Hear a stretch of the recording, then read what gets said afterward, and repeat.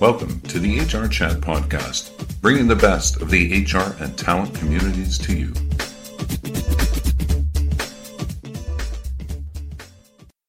Welcome to another episode of the HR Chat Show. I'm your host today, Bill Banham. In this HR Chat episode, we're going to be delving into powerful strategies to develop a company culture based on ideation and creativity. And our guest this time is the awesome, fabulous, famous Simon Trevarthen. Simon is a speaker on resilience, inspiration, and innovation.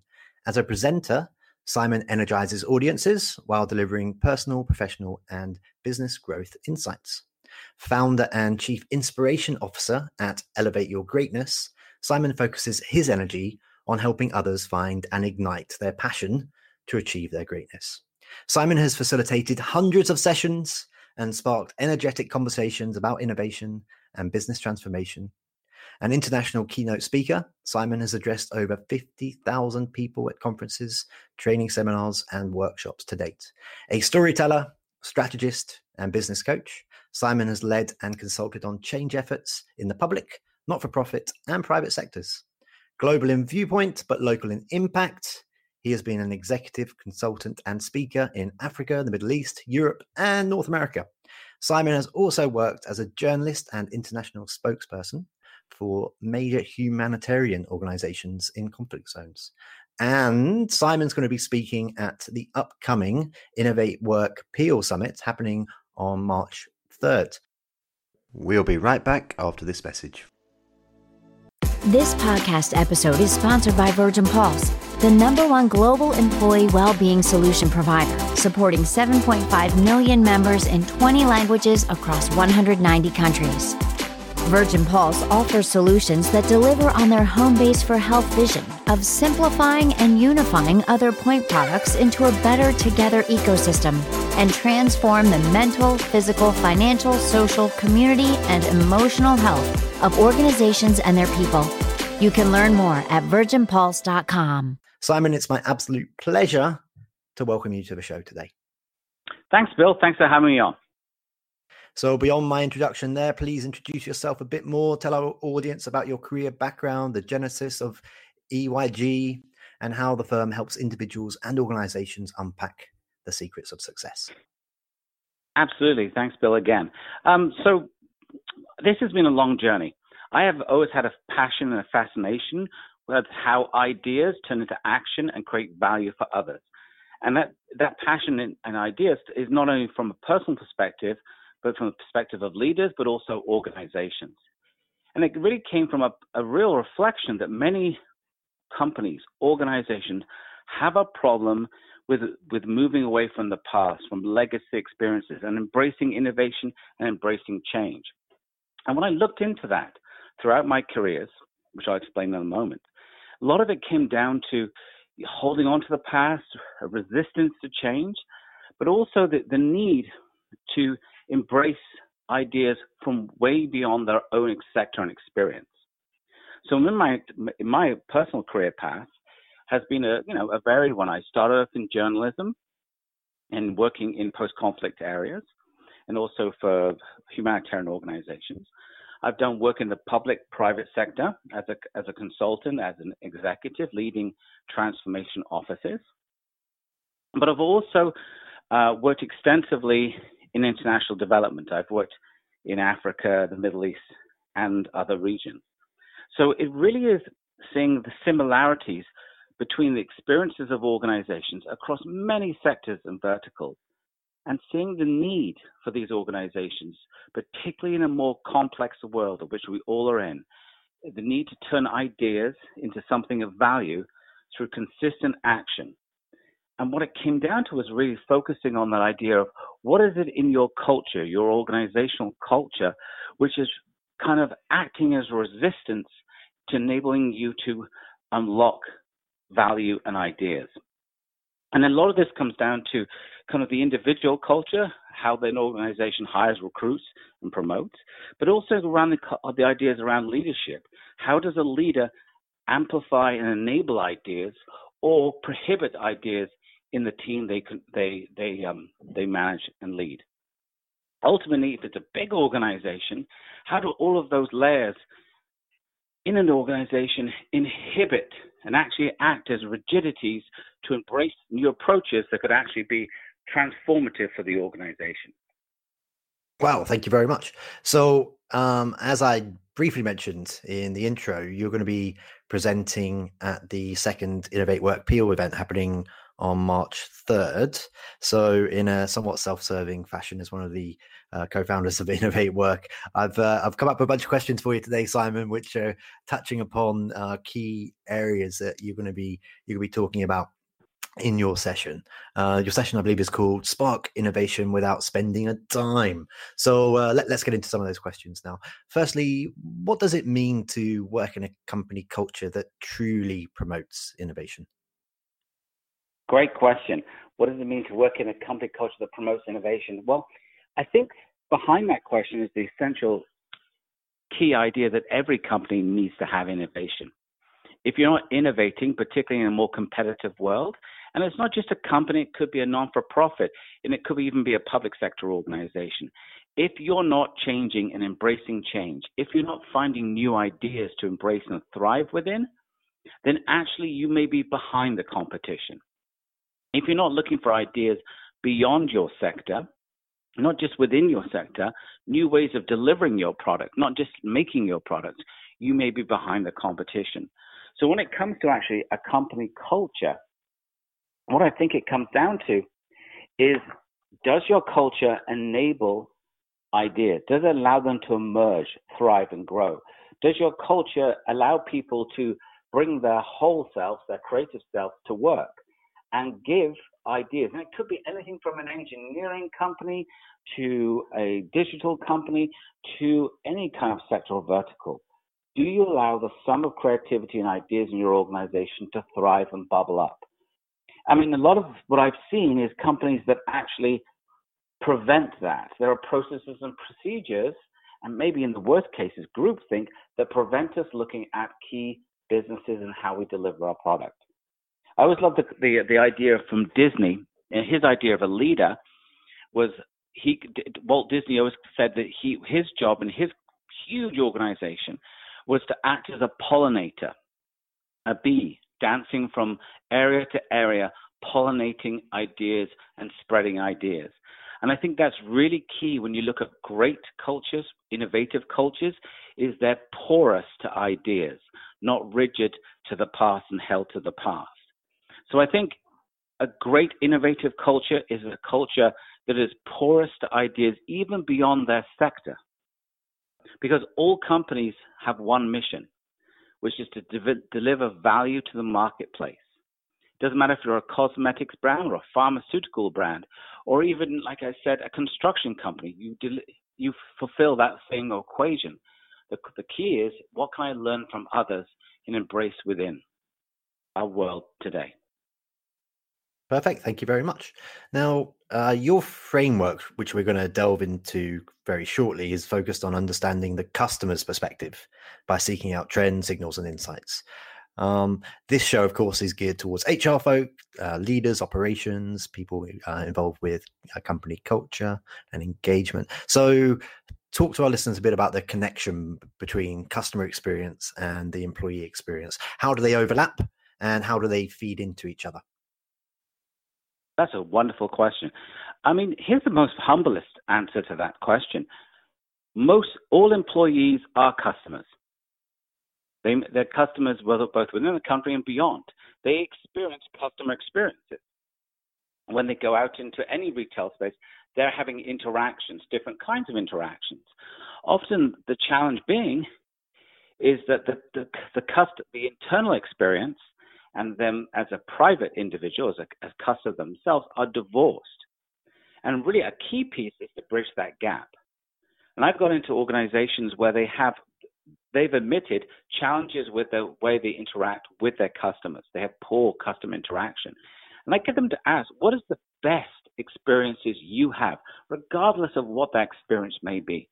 It could be from a restaurant to a retail to, a Disney World experience. And how would we import those experiences into the work you do? And that's the key. Bridging the experience between your private lives, as it were, as your as a customer into your work lives? How do we inject those experiences? It doesn't mean you become those companies. It doesn't mean that. What it does mean is we actually take the best and pick from the best to bring it towards our organization. The other piece to this, and it's a very humble piece, is often in any sector, the difference between ordinary or average and truly exceptional companies is often a sliver. It's literally often little more than 2%. It really is often little more than 2%. And what do I mean by that? There's a luxury hotel brand. We all know it. I won't speak to it. And when they actually looked into the customer's experience, and they actually asked their customers, the people who stay at the hotels, they thought it was because of their exceptional concierge service, their exceptional hotel experience, etc., etc. And they looked at all of these elements. And when it came down to it, the key differentiator of why people kept on coming back was because this company allows you to choose your pillow. That was it. It allowed you to choose your pillow.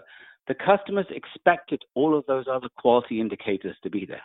But it was that little difference, that little feather-like difference, which was the reason why they had loyal to this brand and kept on coming back. If you're a business traveler, you want a great night's sleep, and it's that little minute difference that tipped you over and made you a loyal customer of that incredible brand.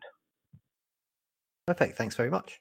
Now, in a fast-changing world, you explain, innovation is vital to a business's future success. Coming up with key ideas, new ideas is great, but how can leaders turn them into actions that actually create value within organizations? That's a great question. I mean, the first thing to think about that is we tend to, when we think about innovation, think about products. And we tend to also, when we think about innovation, there's a tendency to think about it as a digital experience, which is undoubtedly true. Many of the great changes we've seen over the last 10, 15, 20 years have been digital and they've been product-based. It's that amazing smartphone on your hip. But there's so much more than just products. There's also innovation around the way you make things, the process or the procedures. And this is particularly relevant to professionals in the HR experience. The way we do something can be just as important as the end product or the outcome we're trying to achieve. And not only the process, there's also people. So one of the interesting things that I'm particularly interested in is innovation around how we organize people, different kinds of structures. And we see that from a raft of experiences, all the way from small groups, which are highly creative, call it the special forces, the SWAT teams, all the way to how you build those into structures. So I think what you need to look at is when you actually zoom out, is not just what are we making, the product, the service, the units of service. But in a fast-changing world and really embracing an innovative culture, look at the way you're producing, the process, the people, how we organize people, how we bring ideas together. And most importantly, how we rethink leadership from an innovation experience. Similar to my example earlier around Disney, I think the essence of an innovative leader is how they understand the thermostat of ideas in their organization. Do they allow ideas to permeate and percolate within their realm of control? Do you actually allow different ideas, wild ideas to come in and thrive? Because often what I like to talk about in organizations is what happens on the margin of any sector, any experience will be tomorrow's mainstream. So are we open as a leader to that thermostat of ideas and cranking up the creativity, but being porous to the ideas beyond ourselves, beyond our sector? Okay, thanks very much. So what's the role of HR and culture pros then in facilitating innovation and establishing a culture of creativity in organizations? Where do they fit in? Should they be championing this stuff? How do they go about doing that? Absolutely. I think HR professionals, regardless of their level where they are in their career, have a key role in building an innovative culture. Along with key ideas around inclusion and diversity, innovation is where an organization often will succeed or fail. And so they have a key role in terms of making sure that we're promoting, recruiting, and retaining the right talent. And so if innovation is within all of us and creativity is in all of us, it's giving people that space to enable them to be creative. And it doesn't mean, some organizations, as you might well know, give people time off to do innovative things. You may not have that luxury. But what it does mean is you can think about new ways of giving time and space in the work week to explore ideas. And I've seen many organizations that have tried to instill that side of the desk in making it part of the desk experience. So HR, I think, is a key piece in actually looking and actually building a creative competence in the organization. And what do we mean by that? Because often it's, as I said, you can have people with exactly the same experiences, qualifications, but if you allow them to run free a little, give them a little controlled air of chaos, then we can actually enable ideas to thrive. And so I think HR and HR professionals have an incredible role to play in building that flexibility, building the resilience in the organization to take greater risk, measured risks, but also controlled risk. And by the way, HR professionals have an enormous role to play in reshaping our understanding around failure, because not every idea will succeed the first time round, given. So what do we mean by allowing us a degree of organizational failure in order to experiment with new paths? It doesn't mean you bet the farm on every innovation. It may mean, though, that we allow ourselves an opening of the aperture of ideas and enabling the space to have a degreed control of failure to explore new ideas. Okay, thanks very much. So let's get into more of the details then. In terms of your session on March 3rd, you'll be speaking at the Appeal Summit in terms of a whole bunch of areas, but which you're having to compress because we're only giving you 10 minutes to talk, and then there's a Q&A for about 5 minutes afterwards. So you're going to be compacting 9 steps into a 3-part framework, Simon. Tell me about the 9 steps briefly, 1 through 9. Sure. And in 30 seconds or less for each. And then we'll get into, okay, those are the details, and at a higher level, what can folk expect to hear at the session itself? So take us through those 9 steps. Absolutely. So the first one is, like, what is innovation? And I think the humblest way to describe that is having ideas, taking action, and creating value. And the key piece is creating value for whom? And the value you can create from innovation could be for a customer. It could be for an internal customer, and that's very relevant to HR people. But the key here is for someone, creating value someone. A great product that has no market doesn't matter. So innovation, when you think about it humbly, is a great idea that is driven through action to create something of value for a customer or a client. Step number 2, jump-starting great ideas. A key one here is actually to think about what is a great idea. Rarely do we actually have a eureka moment. That's the point, you're sitting in the bathtub and a game-changing moment. What you realize is that great ideas often are the accumulation of lots of small ideas.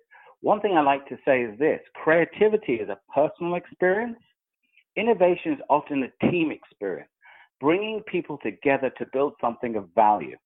And ultimately, leadership is an action experience, turning those things into something of action.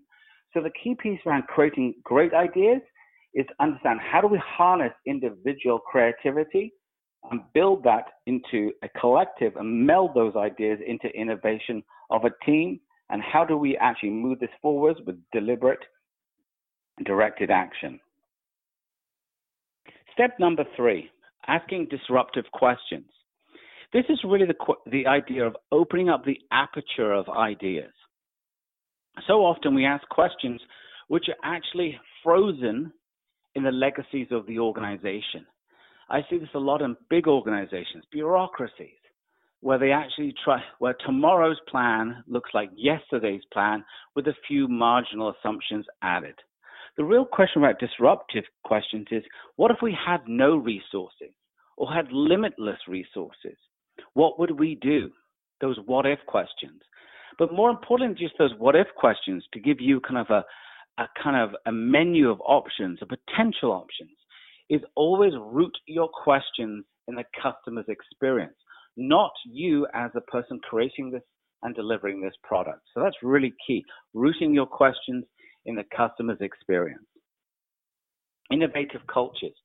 Now, again, we tend to think of the digital world, those great Silicon Valleys as rich, innovative cultures, and yes, they are. But innovative cultures lie all around us. They can be humble or huge. But what are the elements of an innovative culture? Yes, it can be about giving people autonomy around their ideas. It can allow them to thrive, but it's also about a leadership competence and a shared competence around creativity. We all have a role in actually enabling this organization to grow. Innovations can be very small, but they can accumulate into something extraordinary. So giving this sense of contribution of all around a creativity competence. Designing out from your customer. Another key step is really, it's not just walking your customer's shoes, but viewing the world through your customer's eyes, their experience, and actually learning through their eyes how they experience your organization.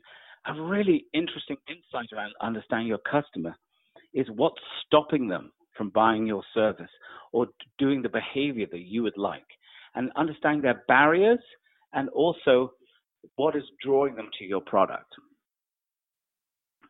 Opening the aperture of ideas, very similar to the idea of asking disruptive questions, is really asking questions of who do you compare as an organization. We do a lot with this with different companies. We often compare ourselves with likes. Why? Because there are competitors. Why? Because it's an easy comparison. There's easy metrics. But really opening that aperture and actually comparing ourselves to wildly different organizations and experiences and say, what can we learn from them? Maybe it's a marketing exercise or an HR practice, or maybe it's a process practice. What can we learn by opening that aperture of ideas to understand that we're taking the full complement of experiences and how we would thrive in our organization? This leads me really on to the question of that sandwich is exactly that, looking beyond your sector. Often, as I said before, we tend to be focused directly on what we do, how we do it. How can we actually, again, look beyond what we do and the sector we live in, so that we have those marginal examples, those marginal benefits, particularly when it comes to customer experiences? What can we learn from a wildly different customer experience and import those practices, those behaviors and beliefs? Because ultimately, what is quality? Quality is a consistent application of a high standard. If you harness that with a package of ideas, you can often come up with an innovative experience that gives you that incredible market advantage. Blue ocean, red reality. Well, I think there's a challenge in thinking that all innovation has to be wildly disruptive. And yes, that makes the headlines. Yes, that makes the market valuation. But many ideas, many innovations are very humble. And for many organizations, small, medium, or even large, they're somewhat put off that it has to have the magnitude of disruption in order to be significant. Sometimes innovation can be very small, but actually can accumulate into an incredible advantage. So again, think of it not as necessarily a digital product, but think of it all the way through from all the products and services, the processes, the way you serve people, how you serve people, the customer's experience, but also how we organize ourselves and the people within our organization. And lastly, what do people need from you as a leader, as an HR leader? Here's the very simple point. What are people looking for you is not for you to take recognition, but to give recognition, to build that sense of a space where we can all thrive and give our ideas to this organization. You've hired them for your talents, but are you actually leveraging the full capacity of their talents? And that really speaks to the idea of cranking up the thermostat of creativity, allowing people to thrive in ideas, knowing that it has to be an idea that we can actually turn into something of value, a product or a service. So, with those kind of things, what I'm going to be speaking about on, one question. So again, what I'm going to be speaking about at the summit, the Peel Summit on March 3rd, is condensing these 9 steps into really focusing on the seminal idea, which is this. If you really want to think about innovation, think about it as simply as a spectrum that an organization can stand on. One around order, one around chaos. And the importance is, as organizations grow, they tend to remove that kind of creativity and replace it with order, structure, process, which is incredibly vital because we do need that to have consistent applications of standards and quality. But the key here is, how do we at each point measure and deliberately inject creativity, a measure of chaos, into a decision to make sure that we're opening the aperture of ideas? How do we deliberately inject a customer's experience or a customer's insights into a decision, into a process, in order to ensure that we're enabling innovation to happen? How do we deliberately inject an element of creativity, an element of chaos, into how we actually think out our processes and procedures in order to ensure that tomorrow's world is going to be different than yesterday's, but we're ready to anticipate it and drive forward within it. Wonderful. Thank you very much. And listeners, once again, Simon's session is called Spark Innovation Without Spending a Dime. I can't wait to see it. I'm going to be there hosting the show, so I better get a haircut and whatnot. Just before we wrap up for today, Simon, how can our listeners learn more about you? Absolutely fabulous. So, I mean, you can, if you look on the standard social media channels, all there. Alternatively, my site is elevateyourgreatness.com. But if you want to connect on YouTube, Instagram, all those good things, LinkedIn, there's all my kind of work. I've got examples of what we do and how we do it. Okay, well, that just leaves me to say for today, Simon, thank you very much for being a guest on this episode of the HR Chat Show. Thank you very much. It was a pleasure. And there's one last shameless plug for the Innovate Work Peel Summit happening March 3rd. If you haven't got your tickets yet and you're in the Mississauga area, you should totally come along. We've got some amazing speakers, including Simon, of course, and Stephen from Simon Sinek Inc. and a bunch of other amazing folks. So please do join myself and Rob Catalano and Aldine Simmons-Thorpe and the rest of the gang. But for today, that just leaves me to say to you, the audience, as always, until next time, happy working. Thank you for listening to the HR Chat Podcast, brought to you by the HR Gazette.